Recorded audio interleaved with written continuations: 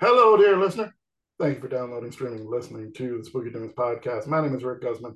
I'm an improv comedian from New York where things are cold and slushy and gross, and I hate it. But you've heard me complain about the winter before. What you haven't heard in a while is my wonderful co host, Chelsea Bennington, is back on the show, and I missed you. How are you, Chelsea? I missed you too. I'm good. New year, new starts, new beginnings. I don't believe in any of that shit. Well, a lot of people do. Um, yeah, no, I'm doing good. I'm actually no, I'm trying to, just kind of embrace that it is a new year. And it is cold and it is wet. It was snowing quite a bit yesterday, but none of it stuck. And I don't mind snow if it's actually going to be snow. When it's just wet and sleet and all of that, that feels very half-assed to me. It is wet, slushy bullshit, and and I hate it with many fibers of my being. Not all of them, but enough. But what I don't hate, we've made a new friend. We've been going to final exam horror trivia at Rock Bar, and they encourage teams and meeting new people. And our guest today is one of the friends that we've made and won some fun stuff with. She's a writer and producer of things that you can see with your eyes and hear with your ears. She is Mary Bess Pritchett on the show today. How are you, Mary Bess? As we wait for the button. Always a little tricky. Okay, I think we're in business now. Now you're in business. Yes, Mary Bess Pritchett here. So pleased to be with you both. How are you, friends? But you heard we're wet, cold, and complaining. Great, great. Exactly how I like you. That's New Yorkers for you. Mhm. And Chelsea, New Yorker by way of Alabama. Yeah. Yep. So And you got a Mississippi person here too, so you're in good company, That's as a we lot of know. that's a lot of eyes. There's something about the South that I do love, even as a New York City rat. Uh, some people might argue about the politics, but I don't think we can disagree about the people. The Mhm. people are wonderful and lovely, and I think it's whoever we vote to represent us that cause a lot of the fucking problems. very Yeah. true. But when our souls, when our essences connect, damn, do we have fun? And it is that connection as to why we have this episode. We were at final exam horror trivia, and the movie that we're going to discuss was one of the portions of the thing. And I said I never saw it, and Mary Beth in her jubilant way said you should see it. And Chelsea seconded that, and I said, all right, I'll watch this if we do an episode about it. And we were all in agreement. And I watched it. And then there were some delays because of illnesses and travel. And even today, we're a little bit delayed because my computer decided to, fuck with me. But we're talking about Anna and the apocalypse. So before we get into that, Mary Beth, where does your love of horror begin? Thanks, Rick. I've been thinking about this question, and I mean, I think for me, as probably is evidenced by a lot of people who grew up around the same time, I think my gateway, so to speak, into horror was being a Muppet kid, was being a big Jim Henson fan and watching movies like Dark Crystal and Labyrinth and seeing those pretty young. And of course, as I got older, I look back and I said, oh, there are things in these movies that are actually pretty frightening. And I loved what that brought up in me as a kid. And I held on to that as I grew up and started to explore different genres and, go through theater. I was a theater kid for many years, which is why I'm so excited we're talking about this movie today. But I think that for me was really big. And then my dad showed me movies like Terminator 2 and The Fifth Element when I was growing up that really sparked a love of things strange and sci-fi and kind of weird and silly. And so, then I was able to, I learned about Neil Gaiman when I was in college. And so that literary spark happened for me where I started reading more horror and fantasy and sci-fi. And then, as you know, I've been working on a show that I love for the last almost 4 years now, called Hoff's Horror Fest, which friends invited me to come in and be a co-producer on in early 2020. And that was a huge educational opportunity for me, because we became a public domain show, as you know, 2020 threw some curveballs at us, and was able to really explore that genre in a very big way as we were screening horror films and doing comedy segments and things like that. So that kind of brings us up to now, and really just loving the genre and getting to explore it with y'all, which is great. Wow. I was not expecting Muppets to be the start of that answer. And yet it is. And isn't it wonderful? It is. Because I was a little bit creeped out by Uncle Deadly myself, and definitely the Dark Crystal. But yeah, see, we all got we all find a different way into the labyrinth of horror, and ain't that great? So we'll pose this to Chelsea. The movie we're talking about, Anna the Apocalypse. When was the first time you saw it? The first time I saw it, I think it's why I confused it as an Into the Dark film, because whenever I see like what looks like kind of a low budget or smaller horror film, I sometimes assume it's part of that series if I see it on Hulu. That'll do it. Yeah, so it was streaming on Hulu for a while, and I watched it a couple of years ago because the premise of it I thought sounded fun, because I do like musicals. I was also a theater kid. And just the idea, like I loved that movie, Little Monsters, and I just really love when there's like an innocence involved with a zombie apocalypse, instead of it just being the usual nitty-gritty band of survivors, trying to fight through it. I do love that it's something very different. So I watched it. I thought it was really, really cute, really fun. And I won't get too much into it since we'll discuss. And then I watched it again last month when we talked about doing this episode, and it's still held up. So yeah, that's when I watched it. What about you, Mary Beth? When did you first come across Anna the Apocalypse? I'm honestly not sure when I watched it. I definitely didn't see it in 2017 when it came out. I think I saw it probably a year or two later. And then I watched it a couple nights ago in anticipation of our episode. And like Chelsea, I think it held up. I think I enjoyed it even more this second time watching it again. Since we talked a little bit about it and having, a bit of a more critical eye, because I believe when I first saw it, it was before I began working on Hoff's Horror Fest and before I started really diving into the history of the movies that I was watching and, taking notes and things. So I love this movie. He laughs. Now, I don't know what you. I first came across it a little bit ago and tried to watch it. And, I could tell from the artwork, okay, it's a Christmas zombie movie.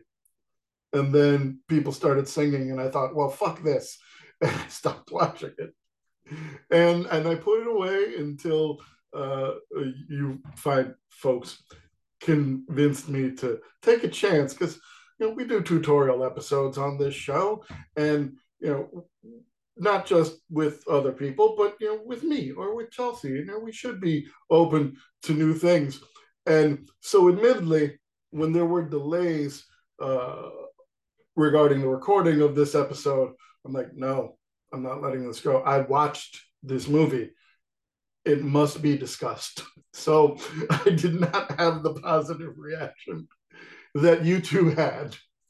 So let's get into this zombie Christmas music. Now, I love music very much. It's musicals that bother me, but directed by John McPhail. We got a school in like England or someplace. Scotland. What was that? Scotland. Scotland. Oh, they're Scottish. I forgot that. That means they're allowed to complain about things, as Doctor Who said. and that means I'm allowed to complain about the film. But I'll be more magnanimous than I would normally be if it was just Chelsea and myself. She knows my sense of humor, and you're a new friend, Mary Bess. I don't need you to hit me with a brick. We meet our main characters, and there's two musical numbers before the first zombie, and then there's a sexy musical number on top of that. So my feeling about it is like every time, like you've got your kids, and everybody can relate to at least one or two of them, and that's all good in the school. You got the dickish professor that's in charge of the play, and the reluctantly supportive dad, but that still believes in his daughter Anna. But it's like every time a musical number comes in, it just like yanks me right out of the fucking story.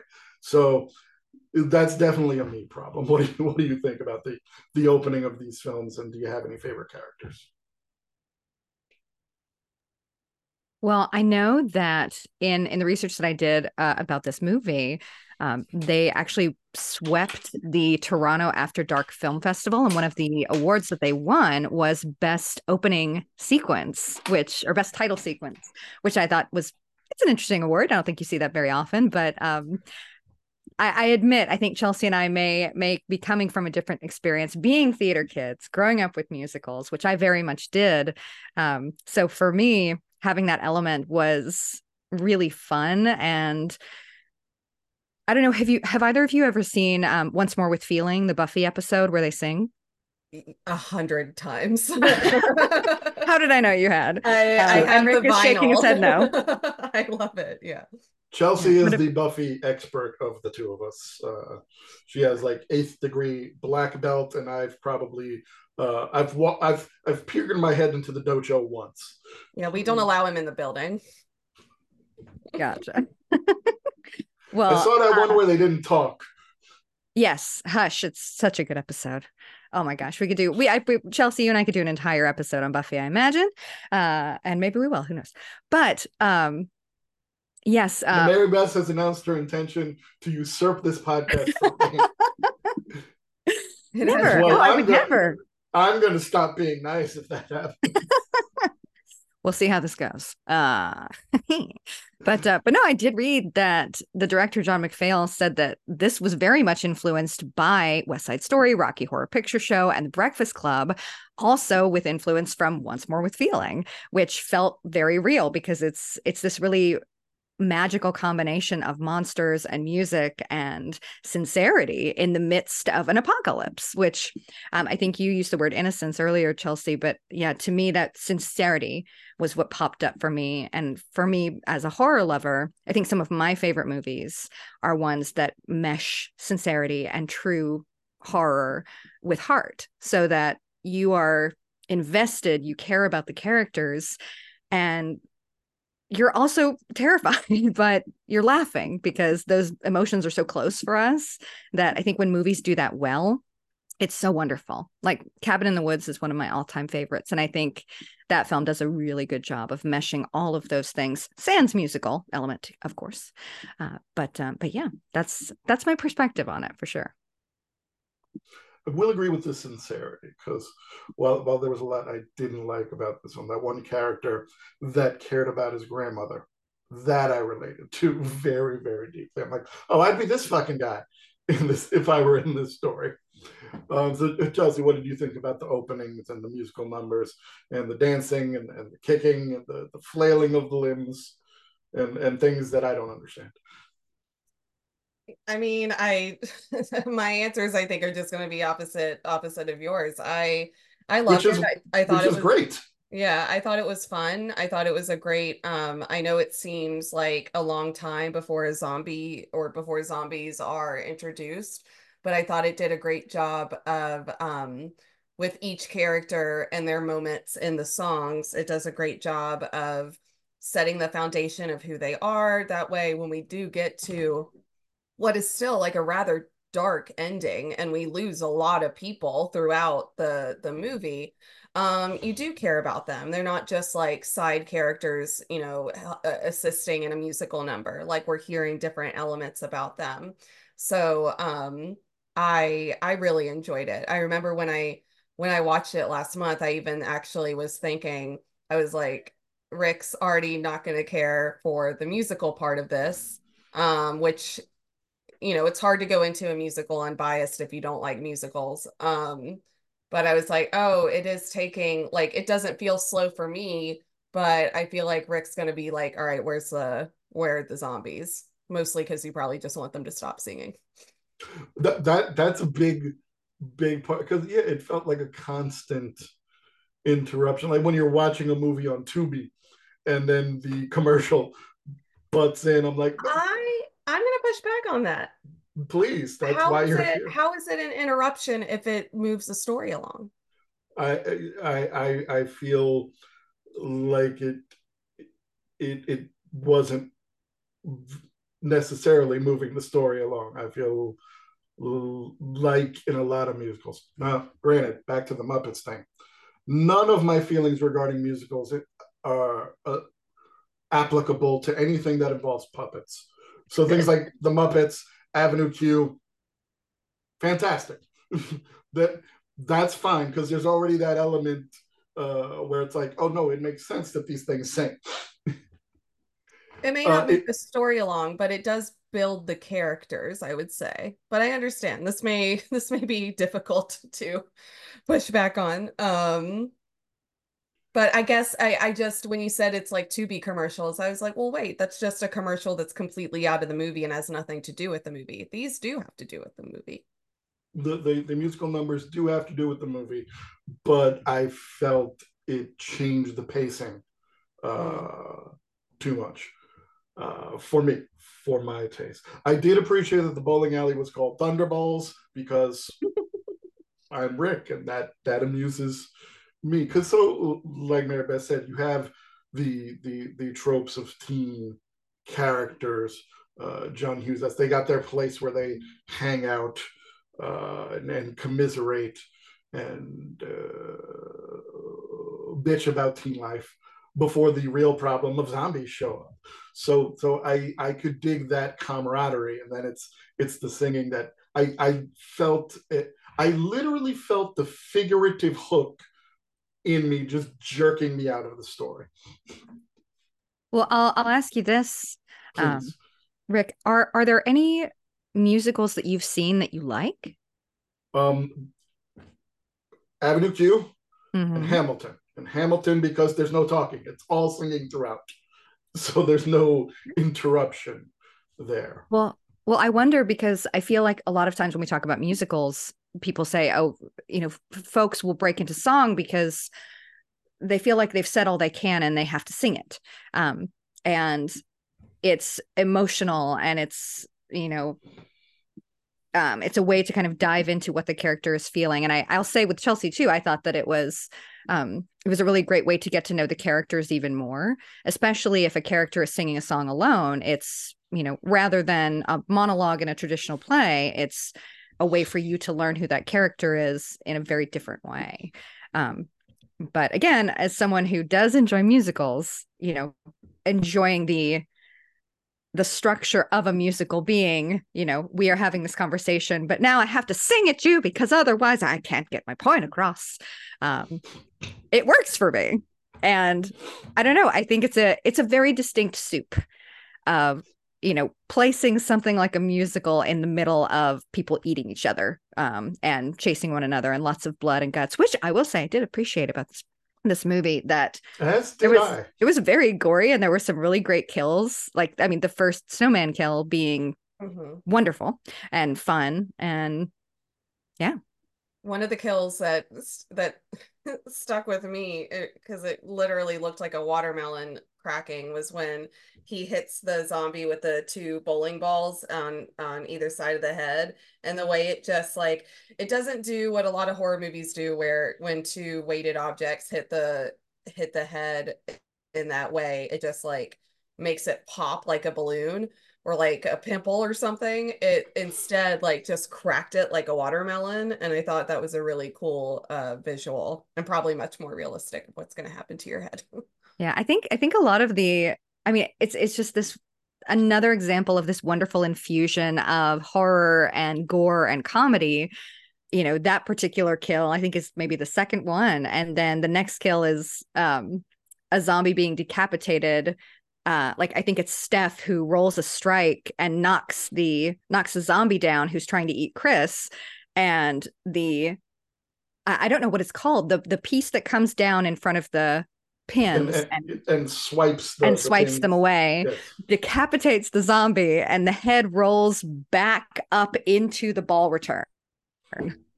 And that, to me, I stopped the movie and I made a note. I was like, this is my favorite. I love it so much.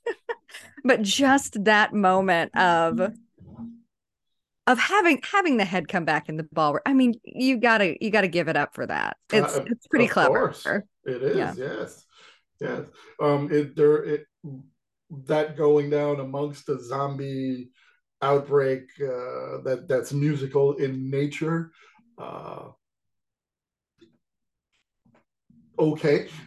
I do love the gore. My favorite moment of the movie is not so much any of the kills. It's the burning Christmas tree. That's me, as someone who doesn't like Christmas. So there were two strikes in this movie right from the get-go for me personally. But I gotta say this, for all of it with this movie not being to my taste, I'm not gonna say it sucks, because it was very well done. I will say that horror is supposed to be subversive, and it's supposed to challenge the audience. And in my case, this movie absolutely did that. It did something atypical that takes a lot of figurative balls to do. And that, more than anything, I appreciate the moxie it takes to do that. I think moxie is such a great word, and I love that you used it, Rick. I try.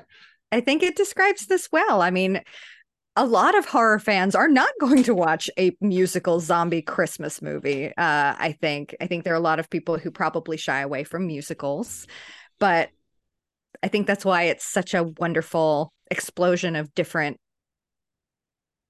genres, different feelings, different ways of expression, because it is kind of unexpected and strange, and it does take you off guard. But I think for a lot of people it works.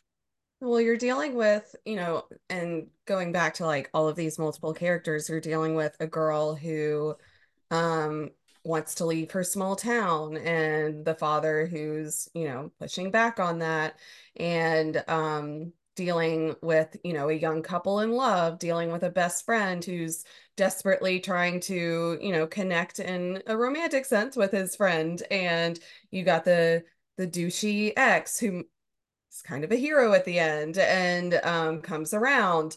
So you do have all of these tropes that are in, I mean, my gosh, I would argue you could probably find all of those in The Walking Dead, honestly. It's just, these are tropes that, we see all the time, whether it be a horror film or not. And one thing this movie really succeeds on for me, I mean, I was already sold and I was loving it, but one thing I really did love at the end is it wasn't the whole ensemble made it through and they're singing a big song at the end. It is still an actual apocalypse. They lose a lot of people. They lose family and friends, and it's still an ominous ending. It's a good ending, but it's not a happy ending. That I feel like that's another thing with musicals.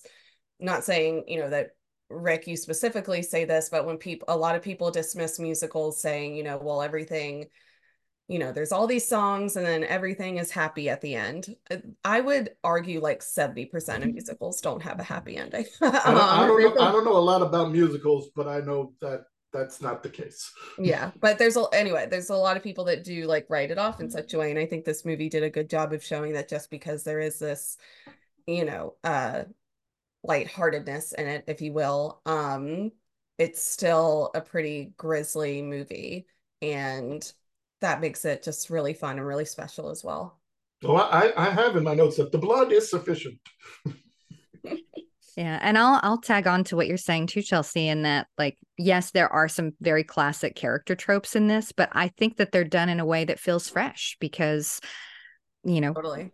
as we're probably going to spoil so much in this movie, John is one of my favorite characters, not only because I also have Christmas sweaters like that that tend to light up, which is always fun, but I think that the romantic tension that the movie gives you between Anna and John is not overwhelming. It doesn't become this huge soppy aspect of the film. It's truly two friends who, and a lot of these relationships and a lot of the transitions that relationships go through as they're dealing with, zombies, feel very real. And that John is very supportive of Anna when she's saying early on, like, yes, I want to travel. And he's like, yes, you're gonna do what you want. You're going to do amazing things. And I'm just going to come visit you. And we're just going to travel together. But of course, there's that moment where they're pushing each other in the shopping cart. And he's like, oh, well, at least you won't leave now. And even that moment doesn't feel forced. It truly feels like a very natural conversation two people might have who are in that situation, where they don't come out and explicitly say any of it.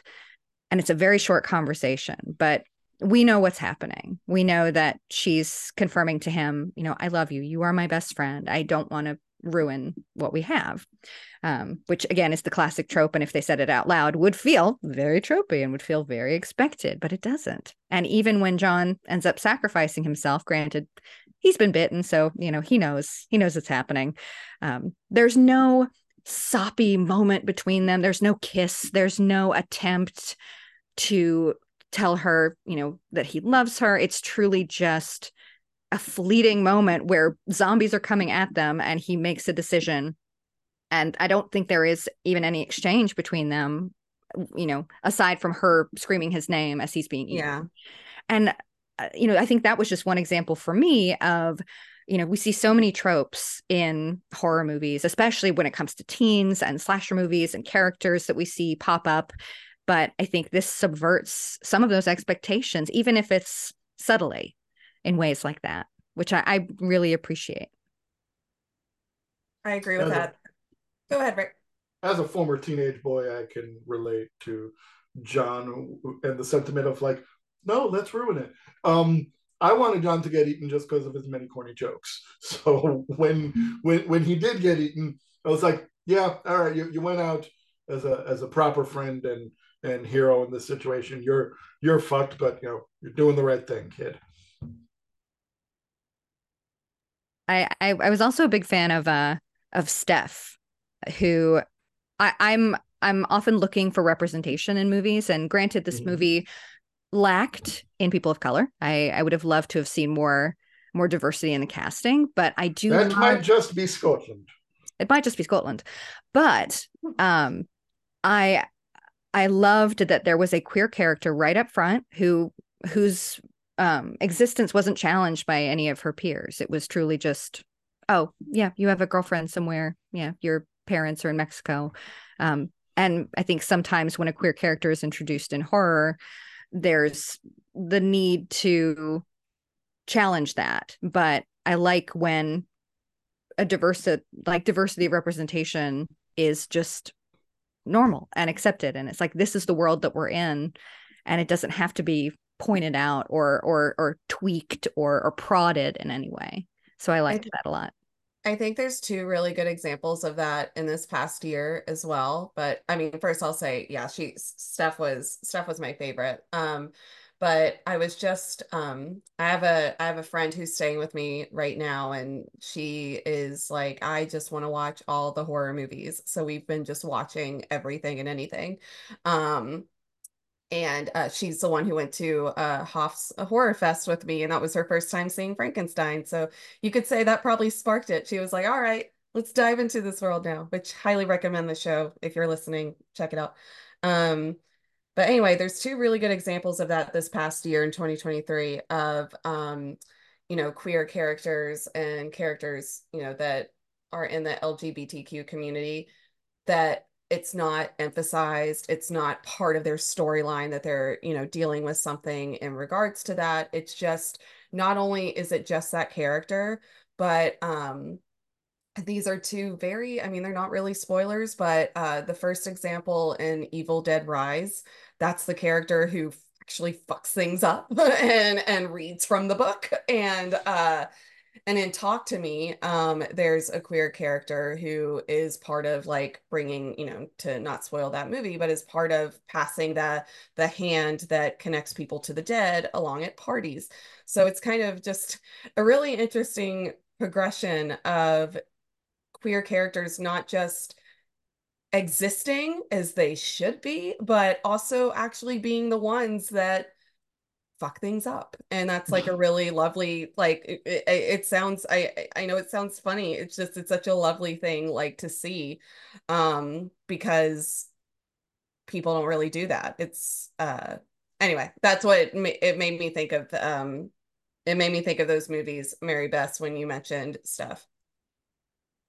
And another cool thing about Steph is that the actress Sarah Swire, I read, also served as choreographer for the movie. Oh, that's cool. And came up with the dance sequences, which I think is pretty rad. Mm-hmm. Did she get 2 checks? Because I think she deserves 2 checks. God, I hope so. I'm all about appropriate payment for services rendered. I like our queer characters. I do agree that if you just present them as natural as the sun rising in the east, uh,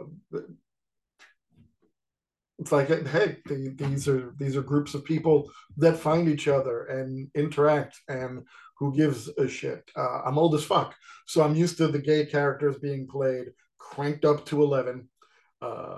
Flaming was the term that used to be used. I don't know if that's still used anymore, but very flamboyant, over the top. And I know gay people. They can be subtle and crank it up when they feel like, just as any other of the fucking performers that I hang out with and get on stage with and be wacky and silly and fucking ridiculous. We're all multifaceted, and so that was another aspect of this movie that I appreciated, and I give hope to the young people that they don't care who you be kissing on, if you're kissing on anybody at all. But yeah, so there was that bit, and then we mentioned before Nick showing up with his goons to kill zombies and be a dick about it. His song was my favorite. I love his song. It's just so fun. It It's makes me so think of good. like Grease or something. It's just so fun. Yeah, well, especially like I said, I read that West Side Story was one of the musicals that the director said was very influential here, and of course, that number in particular spoke to me as well, Chelsea, and very Grease, very West Side Story. But it didn't seem so very outlandish. I know, Rick, you may disagree with this, but we're introduced to this character. We don't have a lot of time with Nick before the apocalypse happens, but he is established so quickly and so definitively that when he shows up with a bat and starts to sing and attack the zombies with his, posse of buddies, it works. It doesn't, to me, it doesn't feel strange or unexpected. It's just like, oh, okay, I figured they would show up in some way here, but okay. I will also say, have y'all seen, I'm assuming you have, Warm Bodies? I I have know. not. I highly recommend Warm Bodies. I saw it recently for the first time and I absolutely fell in love with it. But there's a moment that is kind of paralleled in these two films that was unexpected for me.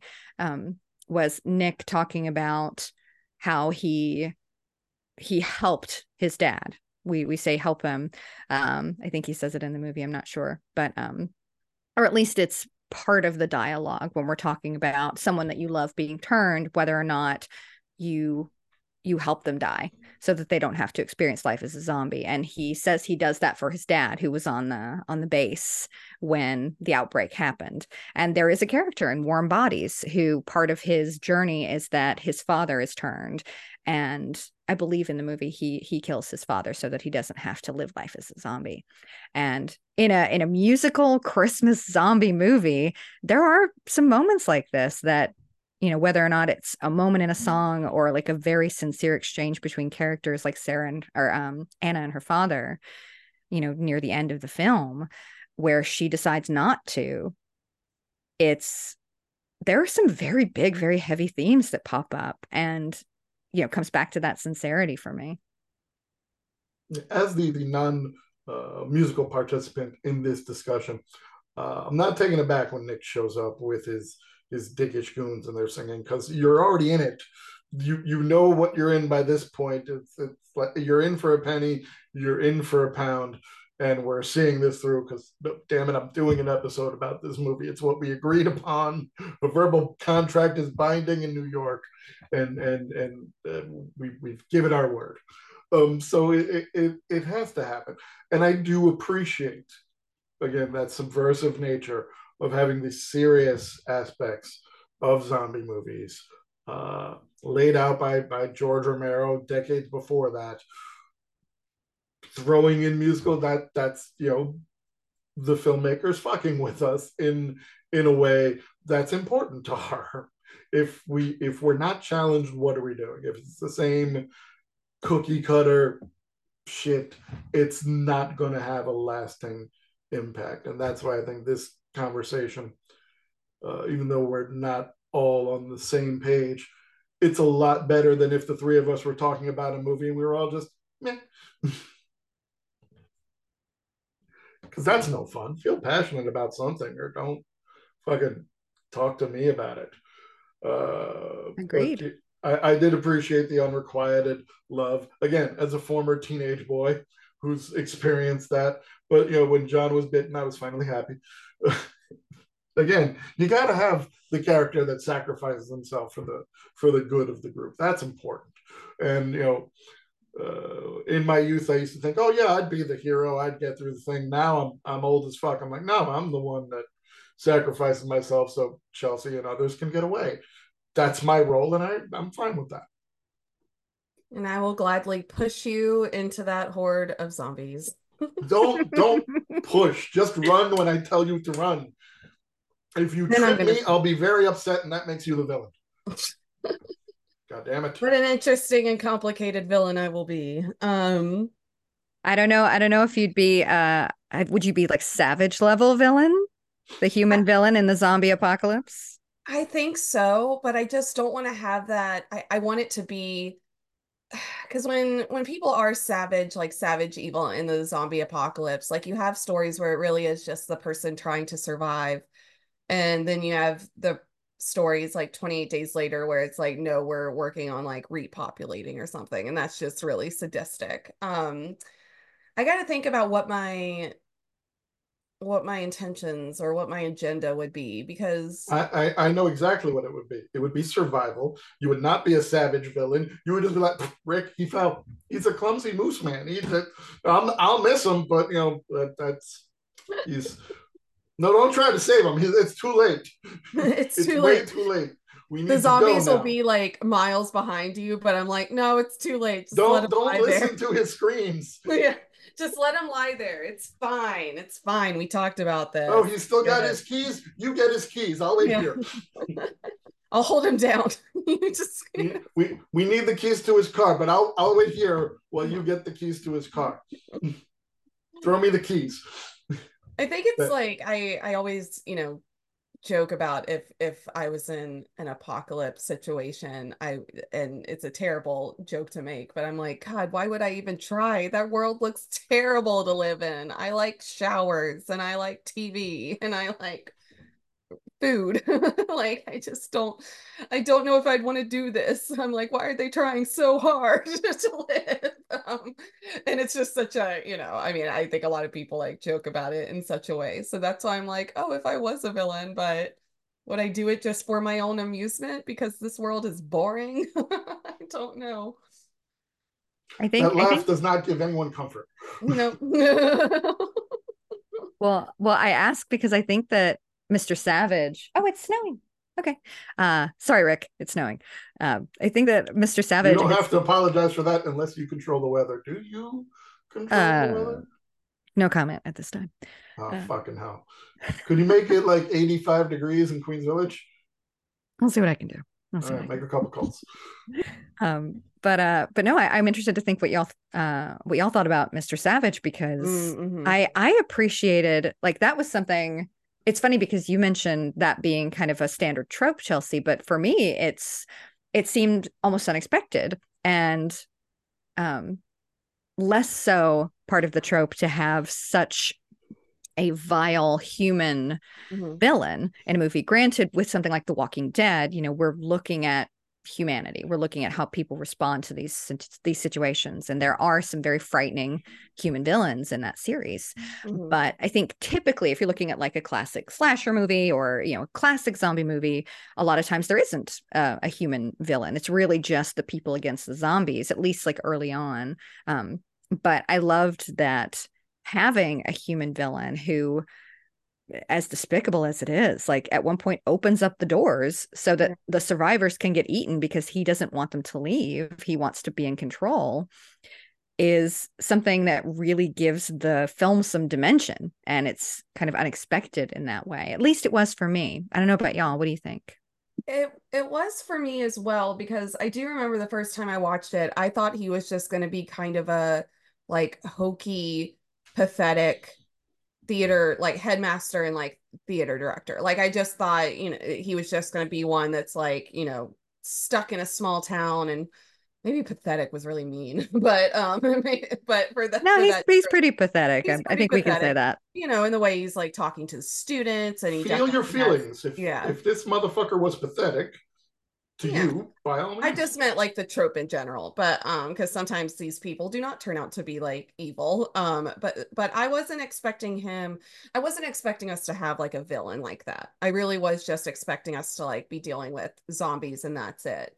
Even though it is natural that a lot of like zombie stories do have, whether the human be an all-out villain or just be like not a great guy, like just a seedy character, like you still have someone.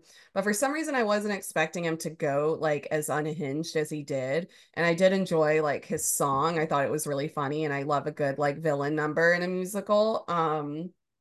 And so yeah, I would say I wasn't expecting like the sadistic nature that like we did get from him.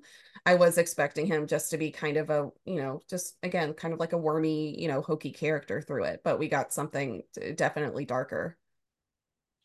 My initial reaction to Mr. Savage, and again, never thought I'd be talking about Muppets so much on this podcast. He bore a physical resemblance to Jim Henson, in my opinion. So I looked at him as a sinister, malevolent Jim Henson. He wants the show to go off without a hitch. Uh, he wants the cast to be his puppets.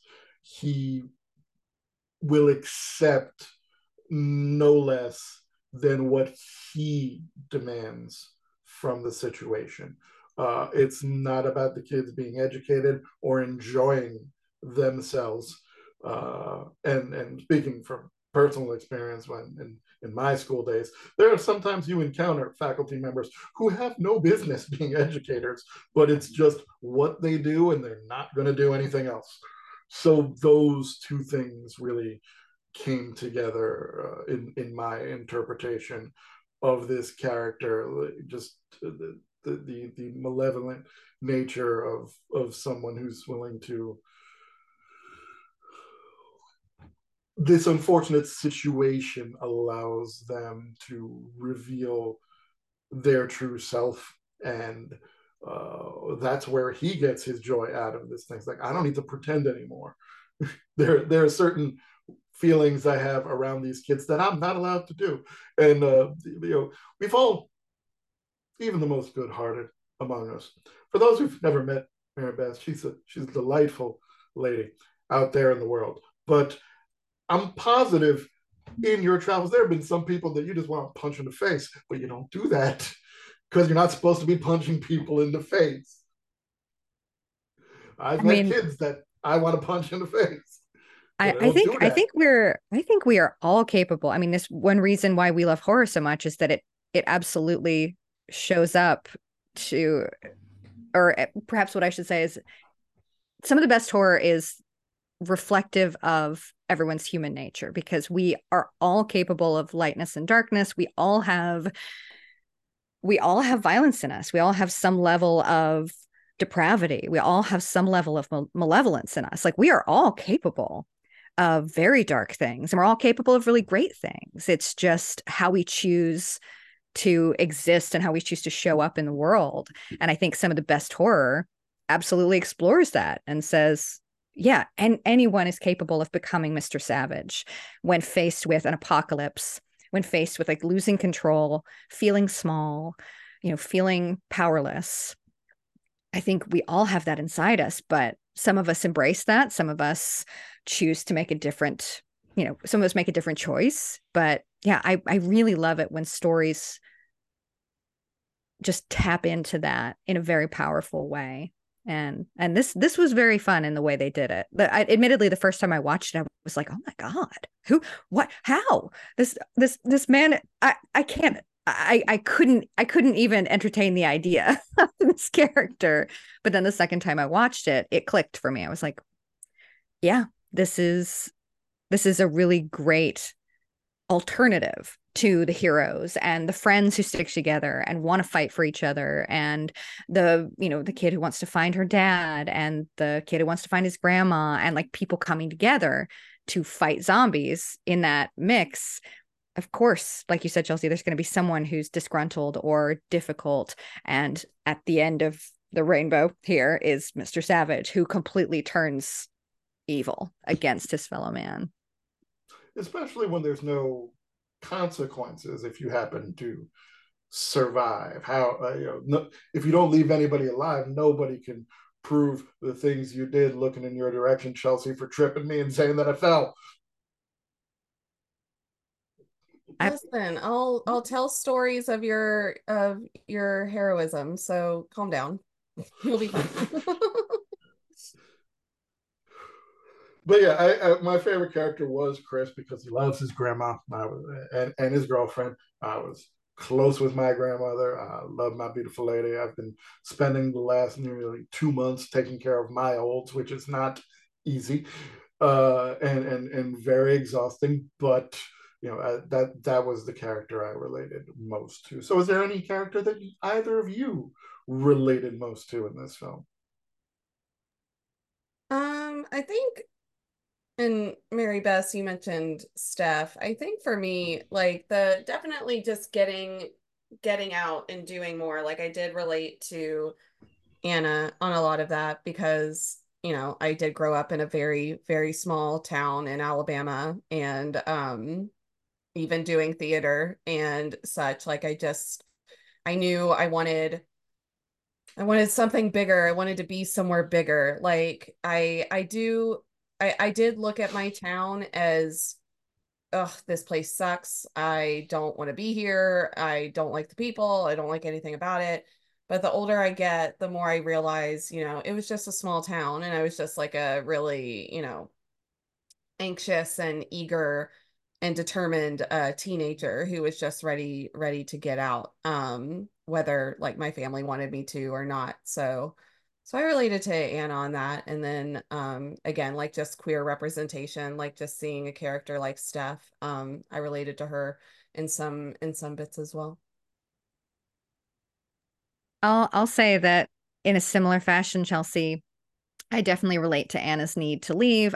We've already talked about us being like transplants from the South, coming to New York. I also grew up in a small town in Mississippi and was very ready to explore the world and go somewhere new and wanted bigger experiences. And in that way, I can relate to Anna, but that's pretty much where it stops because even though I love to sing, I'm not good at running. I don't think I'm very good at hand-to-hand combat. If I had the peppermint skewer, I would very likely fall and kill myself. Trying to run away, I truly think that that's what would happen to me. But in a zombie apocalypse, I think in some ways, like you, Rick, I think it's probably likely I would get eaten. And if I were, I would want to help the people I love get away. And so, because of that and the sweaters, I think I mostly relate to John. Being that corny, loyal, loving friend who is going to scream his head off any chance he gets. I very much see myself in that role. Yeah, I may make it for a while, but I'm eventually gonna fall and impale myself or get bitten. And maybe if that happens, I can help you get away. So that I think that's the person that I'll say I most relate to is John. So if we're stuck in a zombie outbreak and you fell, neither Chelsea or I would be lying about that. Is what I'm hearing. It's true. Okay. And I don't think anyone who knows me would question that. They'd say, "Oh yeah, that's how she went out, doing what she loved, falling down."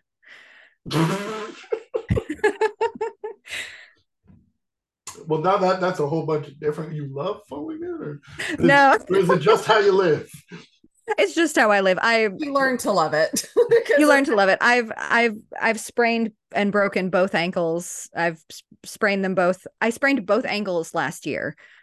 Somehow I sprained one month, and then the next month in recovery I sprained the other one.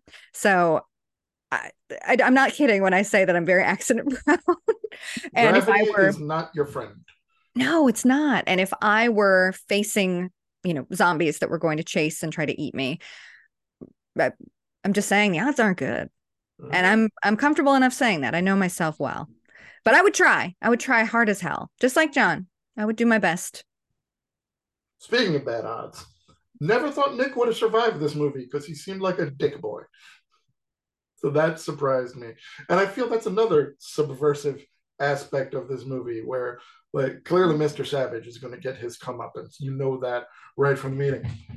Nick didn't. So that was like, okay, is this a different thing? Because again, it goes to the unrequited love of my younger years. It's like, really, you like the dick guy, and I'm the nice one over here. I'm the one getting eaten by zombies. That's no good. But just a little bit different, a little something outside of the norm, a little something unexpected for the viewers, which again I can appreciate. Should challenge the people. What did you think of that turn of events?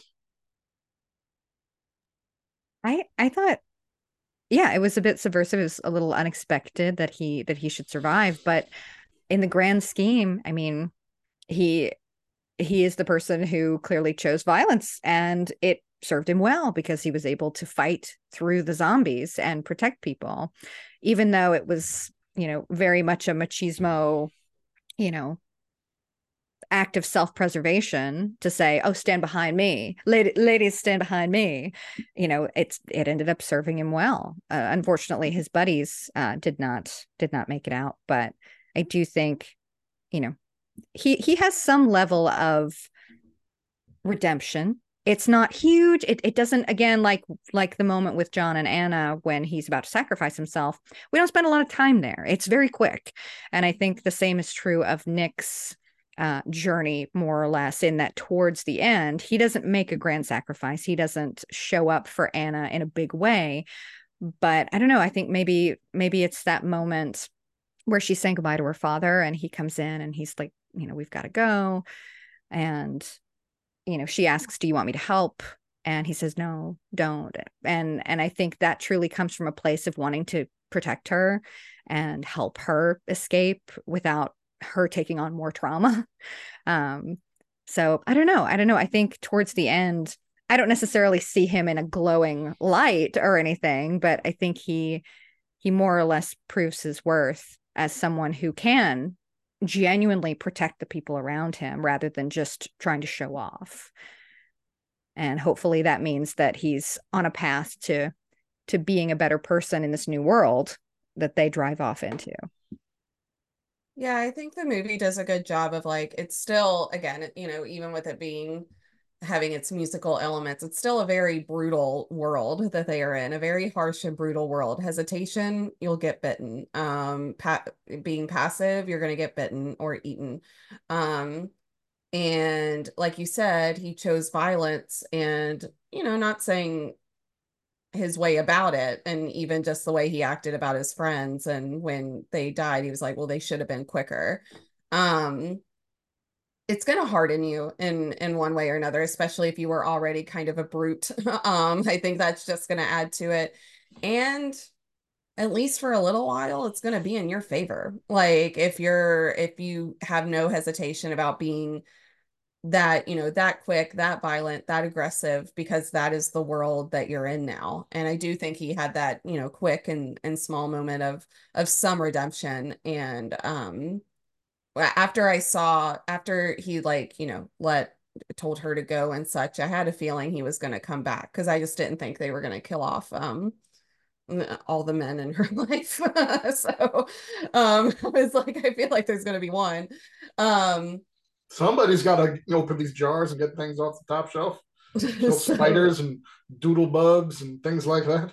so I think I don't think I was taken aback by him surviving, but I didn't necessarily mind his character. Um, Again, I liked his song, so didn't really mind. All right, so in closing, this was a lovely conversation. 2 out of 3 of us really enjoyed this movie. And then you know what? That's not bad. That's a passing grade, I think, in school.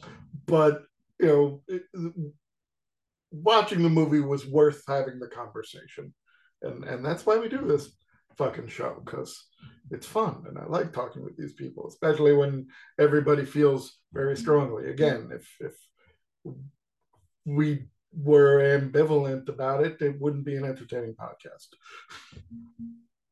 So, Mayor Bess, where can the people find you if they want to find you out there in the world of the infowebs?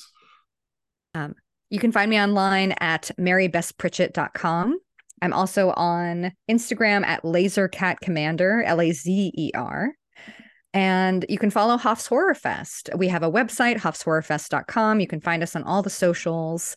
And I'm not sure when our next show is coming up, but if you're following us on socials, we will announce it. And always love to see new people in the audience. It's a really great horror film screening and comedy show that I get to do with my good friends, Hoff Matthews and Andrea Lupalui. So I think those are all the places. Thank you so much for having me. You're welcome. Chelsea, where can the people find you if they want to find you? First, and I know I said this earlier, but I'm just going to emphasize again, Hoff's Horror Fest is so fun. Like I just had such a hoot, and my friend that went with me, it was again her first exposure to it was a Frankenstein showing. It was her first exposure to that, and it was done so well, and the skits were so funny. Y'all got to follow because I can't wait for their next show personally. But to find me, I'm if you look up Chelsea Bennington on Twitter or X, I'm there. And then if you just type in Chelsea Bennington on Instagram, you'll find me. My username's kind of weird to spell out. So just look up Chelsea Bennington and you'll see me. Cool. You can check out Spooky Doings Improv on Facebook, Spooky Doings. It's on Instagram and Threads. I'm at Rick Guzman 718 on the Tweety. We're working on getting some new shows happening. And you know, you'll find us bopping about at various horror trivia events out in the world because it's fun and I like prizes. Some horror trivia events are more difficult than others. But in the words of Governor Jesse Ventura, win if you can, lose if you must, but always cheat. No, God, we're not cheaters. Don't put that out on there. What do you mean we, Kima said? No, I am honorable, but I am underhanded. It works for me. Anyway, Maribeth, thank you again for being part of the show. Well, you got an open door to come back anytime, but you know, maybe I'll pick the movie then, and it'll be something that I know that I like, and then it'll be payback. Oh, come on. You've watched worse. I have. This was far better than Cannibal Holocaust. There's no. Oh, thank goodness. I mean, that's if that's the benchmark, then we win. We did it. That is the worst movie that I've seen in a very long time. Anyway, so to all our listeners, thanks for hanging around with us in the meantime and in between time. Everybody stay good, stay healthy, and stay spooky.